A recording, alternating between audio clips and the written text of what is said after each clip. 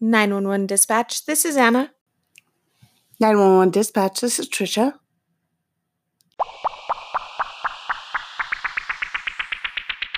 Thanks for listening to our podcast. We like coffee and about 4 people. 4, that's it. Yeah. What do you got today for your coffee, Anna? All right, so this right here is a caramel macchiato. Nice. Coconut milk. Ooh. Skinny. Coconut milk skinny. That's how I like it. I have an iced caramel macchiato as well. Almond milk. It's delish. Yeah. Hey, why we said that is because today we're going to talk about 911 dispatching. So, Yeah. like we said in another episode, we both did 911 dispatch. Mm-hmm. I didn't do it for very long. 6 years is a long damn time, I mean, dude. long enough. But you did it for 14 years. Only lunatics do it that long. That's true. I mean, it makes you a lunatic, right? Oh, for sure. As soon as I was like, lunacy, I was like, I gotta quit. And I'm like, I'll stick it out. I want to go completely crazy. So every time that we say that we were 911 dispatchers, people flip their lid. They just can't believe it. They're like, what? Are you kidding me? Oh my goodness. Yeah. What is the number one question? So I would say the number one question when people find out that I'm 911 or did police dispatching, Yep. which are different things. People don't know that either. 911 is obviously you call 911, you get a dispatcher who's like a call taker. Right. But where I worked, we did, and you worked, because we worked at the same place for a while. We did police dispatching and 911. So what that means is we wouldn't do the actual fire or medical. Yeah. Unless it was like an overflow. If they were getting tons of medical calls, then they would sometimes drop in and we would have to do the medical. But mostly they were 911 calls that were taken in by us, even if we were on a radio. Right. So we'd be dispatching out officers, first priority, axe murder, take that first. Robbery, bank robbery. Barking dog, last. Right? Yeah, so we prioritized all of that stuff. But we were so shorthanded because all dispatch centers are like that. Dispatch is always shorthanded. There is a dispatch culture, okay? Yes. So in this dispatch culture, you're always shorthanded because it's a hard job. So hard. People are stressed out, and so people don't make it very long. No. They see, well, maybe they're smarter than we were. Yeah. They see like, okay, this is very stressful. I'm going to quit. Right. And so you're always shorthanded. Or they're like, I'm sick, which they very may, they probably are because of the job, actually. Oh, for sure. Because when you worked there, weren't you so much more sicker? Yeah. Yes, because of the stress. Mm-hmm. Also, a funny dispatch culture is when I started working there, I remember they had someone come in and tell us like to keep up on our fitness. Yes. To keep up like on our healthy eating and stuff. And I thought that was the weirdest. Same. And I was like, oh, why are they telling us I know. that? It was kind of like in the back of your mind, you're thinking like, what? Don't tell me what to do. Yeah, right? Because that's what I always think anyways. I remember the lady who came in to talk to us said that she had gained, and it was a huge amount. Yeah. It was like 80 pounds or something. For sure. Yeah. And I was like thinking, that's ridiculous. That's not true. But it is. It is true. Yes.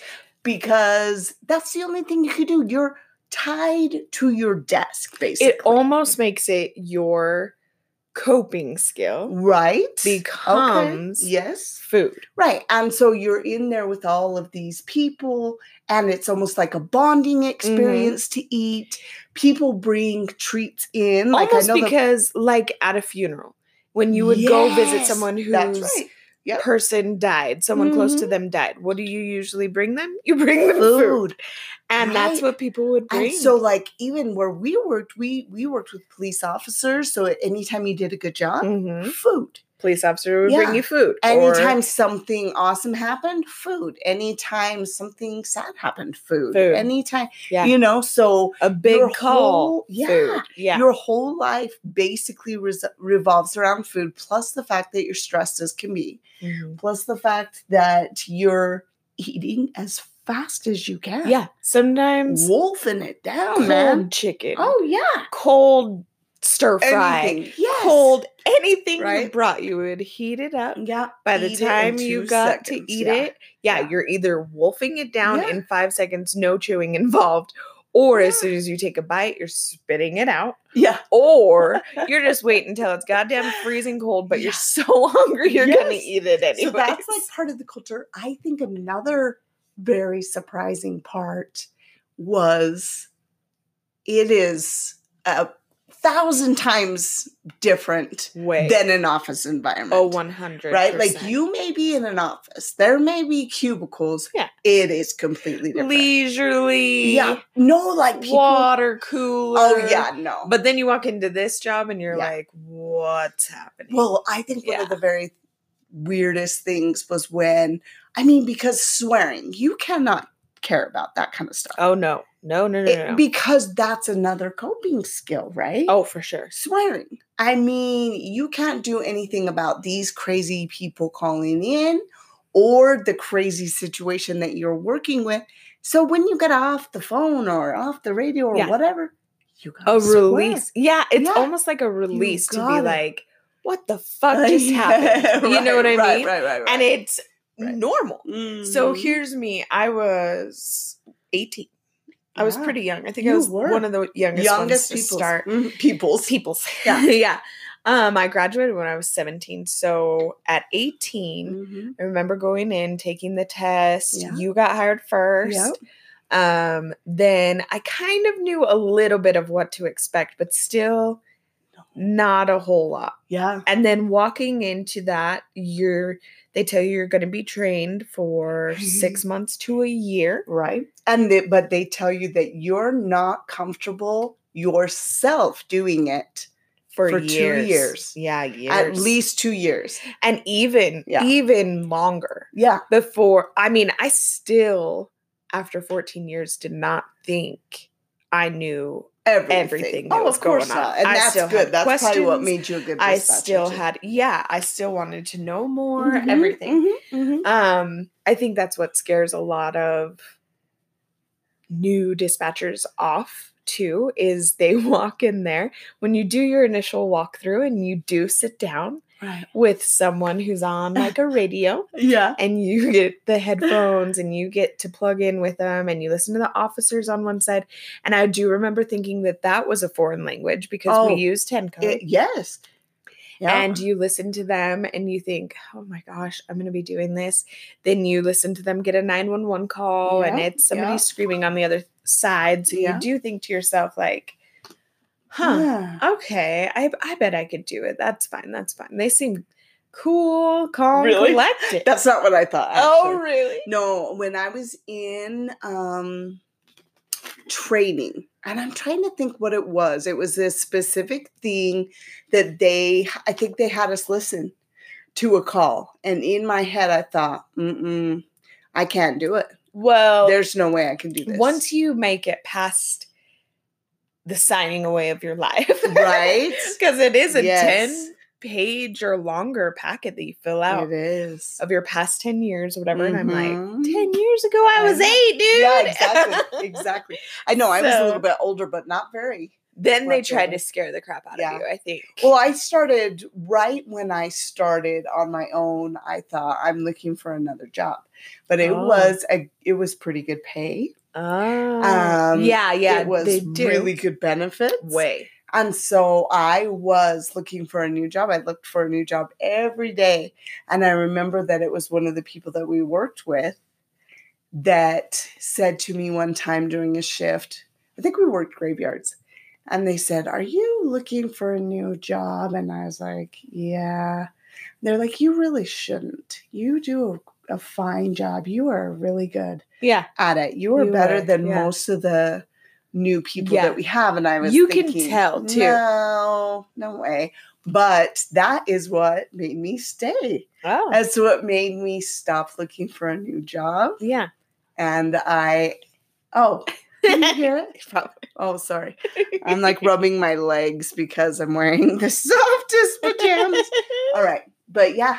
So, I mean, I didn't think I could do it. And I did it for that long. Oh, yeah. And you were good at it. Oh, thanks. No, of course you were. You were good at it too. My God. So we think that we're going to tell you what we think is one of the craziest things that we had to do, right? Yeah. One of your craziest stories, you think? Yeah, I think that whenever anyone hears that you did that job, they're like, oh, that was stressful. And you're like, yeah, that's stressful.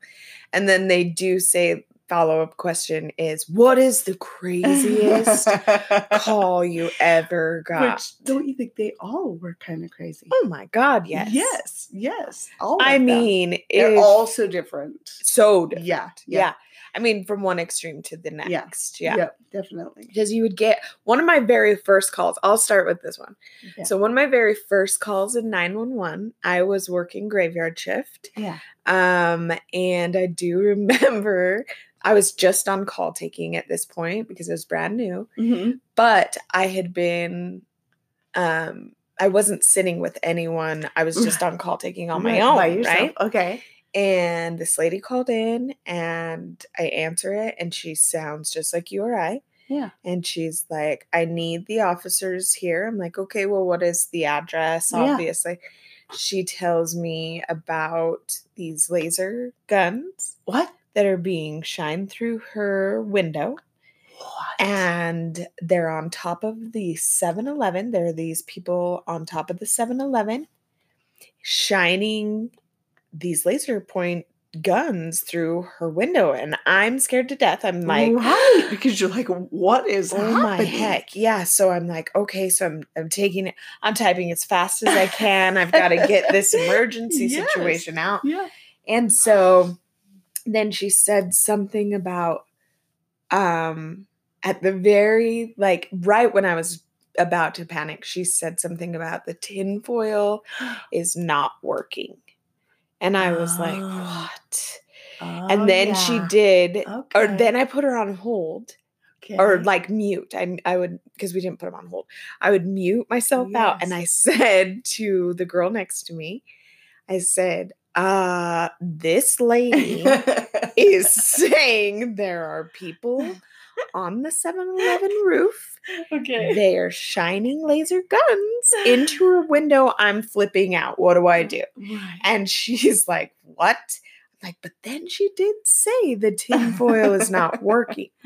And they laughed. All of them were like, what address? And they looked and they're like, oh my gosh, she's a constant caller. Right. That's a term that they use for when somebody who is like not there. Losing it. So that's what they call someone who calls in basically every day. Right. About something. Yes. And this was one of those ladies. So they said, check the history. You can check a history of an address to see, you know, if they've called in before. Sometimes it gives you really good stuff that you need. But yes, all of them were about aliens and spaceships. That is so funny. And I just remember being like, wait. When you start telling me that story, I was thinking like, what? Why? Yeah. Were there people on top of the 7-Eleven? She said something about like they were stalking her. They bugged her phone. They had bugged her apartment. And I'm like, oh my God, I'm talking to somebody who's wanted by the FBI or something. And then when I got back on the phone with her, I was like, all right, we've got your address, you know, we'll have an officer come by and see and blah, blah, blah. And then, then you could tell she was a little bit crazy. Yeah. Like she was finally saying stuff about that doesn't make any aliens sense. And from the sky and blah, blah, blah. And then she told me she layered her windows. That's a thing too. A lot of like, of people who are losing their minds, they do think tinfoiling windows. What, when I worked there, vibrations. Sometimes when they would go out there I'm pretty sure this happened. Sometimes when they went out there, they would let them know to do stuff like that if it made them feel better. Yeah, I think that they... Or sometimes they were told that, like, by the hospital or something. Yeah, maybe. When they would, like, pink sheet them. Yeah. Right. So it was kind of like a coping mechanism this will for them. Help you exactly. Feel yeah. So I think that's probably why she was telling you that's not working. Yeah. And I'm trying that. I remember being 18 and being like, oh my where do I work? What is happening? Oh my gosh. So much. That is so funny. Oh my gosh. Do you remember your first call at all? I don't. I think I have something wrong with my brain because most of it I have blocked out. I really have. Yeah. I do remember, of course, bad calls. Yeah. I remember one of the calls that, like, at the very end of my dispatch career was, because we lived in the same area that we covered. Yes. Right? Mm-hmm. So I remember, and you didn't want to, like, say, like, hey, this is Trisha. I'm your neighbor from down the road. Right, yeah, exactly. Yeah. No. But someone did call in, and we couldn't get through to the medical part.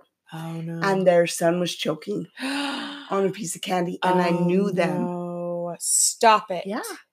And so here I am, like, oh my goodness, wanted to, not do this for a living anymore. Right. Grabbing these sheets and trying to tell them what to do for their son, and they're freaking out. And inside, I'm freaking out too, but you got to be, like, so calm. Yeah. I know. I remember that was one of my funniest, like, traits that people always thought, like, I would go to ultra calm. Yeah.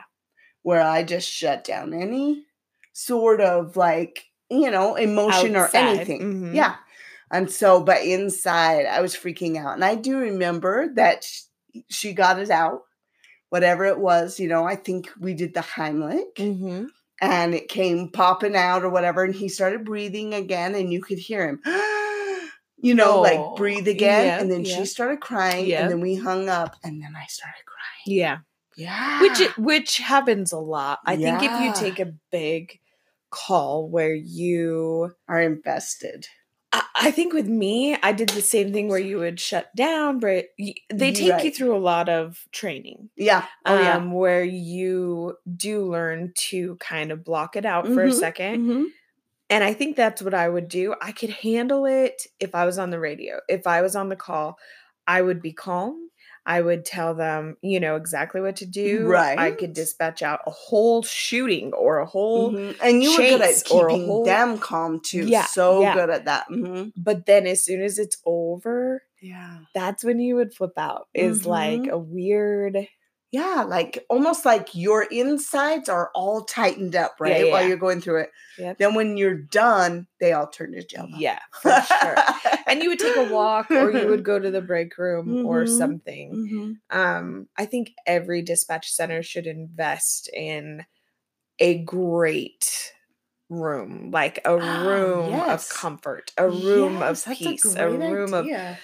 Of low lighting and calm sounds, and just to let you breathe if you have such a good idea, something like that. Because of course I had because calls. We're still humans. Yeah. I mean, of you can't disconnect yourself completely. No, because then you're not good at your job.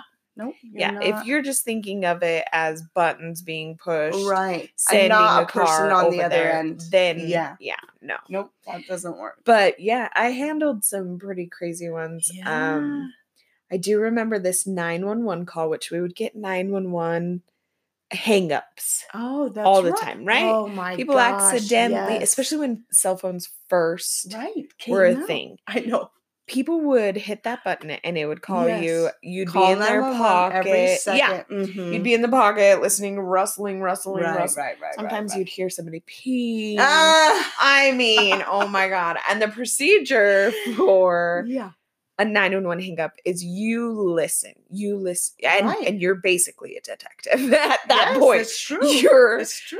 Your listening ears like magnified because by you want to 10,000. make sure, like, did they call 911 secretly? Are they in trouble? Is there screaming in the background, crying in the background? Yeah. Is there somebody far away? Are we trying to listen for someone who's threatening them? Are they in a fight? Are they being abducted? Are they in a trunk? I mean, my mind would go so crazy. Yes. Just by listening, you have to do it. Yeah. And one of my weirdest, I think, calls that ended up actually being something was a 911 hang up. And I got the call. It drops into your ear. You don't really get to pick up a phone. It just kind of is like an ear mold in your ear. Yep. And it just kind of goes boop, drops in your ear. Yeah. Scream fest or whatever it is. Yeah, whatever's going on. This was classical music as loud as you've ever heard it. Like playing Creep Fest 5000. Right. So as soon as I hear it, I'm thinking, whoa, what in the world? Yeah. So I pull my ear mold out and you can hear it through that even. Yes. So I'm listening. I'm like, great. How long am I going to have to listen to this weird classical because music? You had to wait until they hung up. Yeah. Or something. Or you felt comfortable. Right. Officers were close, whatever. Yes. And it was a super busy day. So we had like calls just to stacking up. So listening, I couldn't hear an emergency, right? Because all I can hear is that. So it kind of goes to the bottom of the list of priorities if you have people who are in immediate danger. Yeah, definitely. So I'm listening to it. All right, this is fun. It's blasting my ear. But then in the very background, I think it was music changing. So I think it was one song going to the next. Okay. That I could hear like, I know, I can't believe you could hear it. Sobbing. And I thought, what is that? And so then I listened, and I could hear someone in the very background crying. And then the more I listened, I could hear her saying like, oh, I'm sorry. So I'm trying to think like, what is she sorry for? Right. Did she kill somebody? Right. Is she sorry like tied up? And she's telling some guy, I'm sorry, let me go. Right. Like I'm like investigator 101 at this point. And definitely. So I put mine on mute and I did stand up to the dispatcher who was dispatching out. And I was like, hey, I can hear something weird is going on. Because you also have that gut feeling. Oh, yeah. As a dispatcher. Definitely. You know when something's wrong. Yeah. And so I said, hey, something's weird in this call. Now I hear crying. Now I hear blah, blah, blah. Oh, my gosh. And the person on the radio, she was like, what, are you serious? Like she couldn't believe it either. Yes. She was like, oh my gosh, I don't have any officers to send. Oh no. So she puts it out to the sergeant and he's like, all right, I'll head that way. Yes. If anybody can clear, send them my way, but I'll head that way. So I'm listening magnified. Yeah. And the music changed again and I couldn't really hear anything. Kind of a whimper at this point. It's just like What do you think? She dialed 911? On purpose. Well, listen. Okay. So it's like a muted whimpering now at this point. Nice. So I'm thinking either someone's like holding her. Yeah, or smothering it. Like, I mean, your brain goes 110 places. That's terrible. And so I listened, and we had gotten an address from the initial call in. It was like a landline back then, right? Okay. So it went to the address. Then the sergeant said, okay, I'm knocking. Can you hear me knocking? Yes. And so that dispatcher was like, can you hear the knocking? And I could hear them knocking. Oh my God. But the music was so loud, right?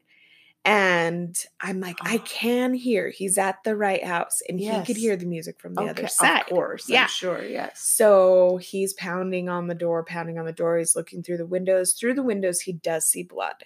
Shut up. Oh, my God. So he sees blood. And he can hear this blaring classical creepiness. Yeah. That is creepy. And he's like, I am going to kick in this door. Send me the next back. Like something's not right. Start medical, something. Oh my so goodness. he kicks in the door and I get to hear it. Like I hear him kick in the door and I hear him say like, police, is anybody in here? Blah, blah, blah. I totally have goosebumps on my face. Yeah. So he rushes in there. Yeah. I remember him saying, I could hear him through the radio and through his radio. He says, start medical.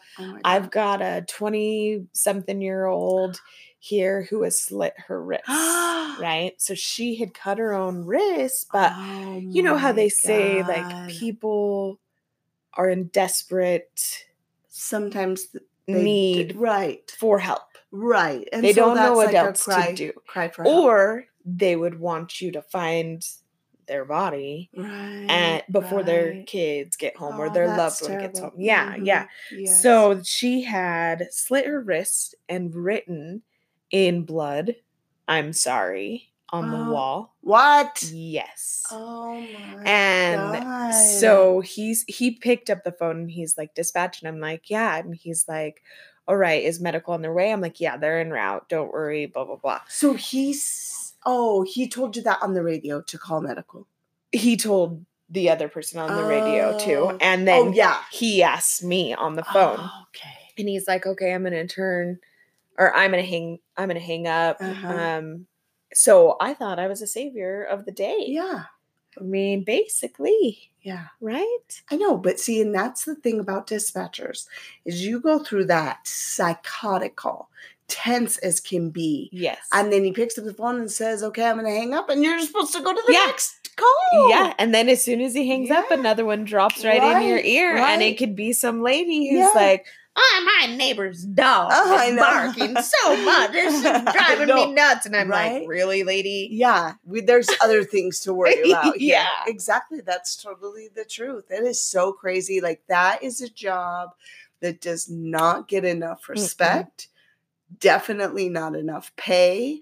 Nothing. I mean, seriously, I don't think that people understand. And if there weren't people to do that kind of job, where would we be? Yeah, what would we do? I mean, who would answer those emergency when you're calls? just a regular citizen, you never really think about it until you need it. Yeah. But then when you do need it and you call someone, you expect them to be on the other end. Need them to be on the other end. That is your only form of communication. If you're in a dire, desperate need for help, you want someone to pick up that line. Yeah. But it's gotten to the point where I think there's not enough. And it's just getting less and less because, younger generation, they're smarter. They're like, smarter. I don't want to do this. Right? They're like, this, I can do something else. Yeah, for this amount of pay, too. That's not this stressful. Right. That's not this... I could be a YouTuber. Exactly. I could be a YouTuber. Right. And get paid 10 times more than sitting here listening to people getting shot. They're going to ultimately have to make it worth it, right? Right. So someone smart is going to have to say, hey, we need these people, but we need to give them this amount or this benefit package or this such and such to make it worth it. Yeah. Because it changes your life. For sure. Yeah. And you definitely have to be seeing a counselor that entire time. I wish. I know. I never did, but I should have. And it's funny because I think a lot of people with a really good sense of humor and that are really funny do that job because then you take what happens and you spin it and make certain things funny, or you think of something else that's funny or whatever. I mean, seriously. It actually is a coping mechanism. Definitely. Laughter, which I've got that for sure. Oh, yeah. I'm in pain. Me too. I laugh. I know when you're in pain. It's the most awkward thing ever. Awkward situation, laughter.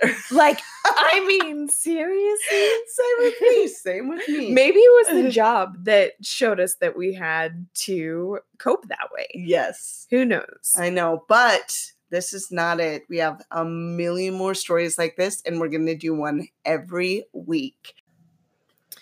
And P.S., that lady who I was talking about earlier, who the sergeant busted in the door, she did actually survive and got the help that she needed.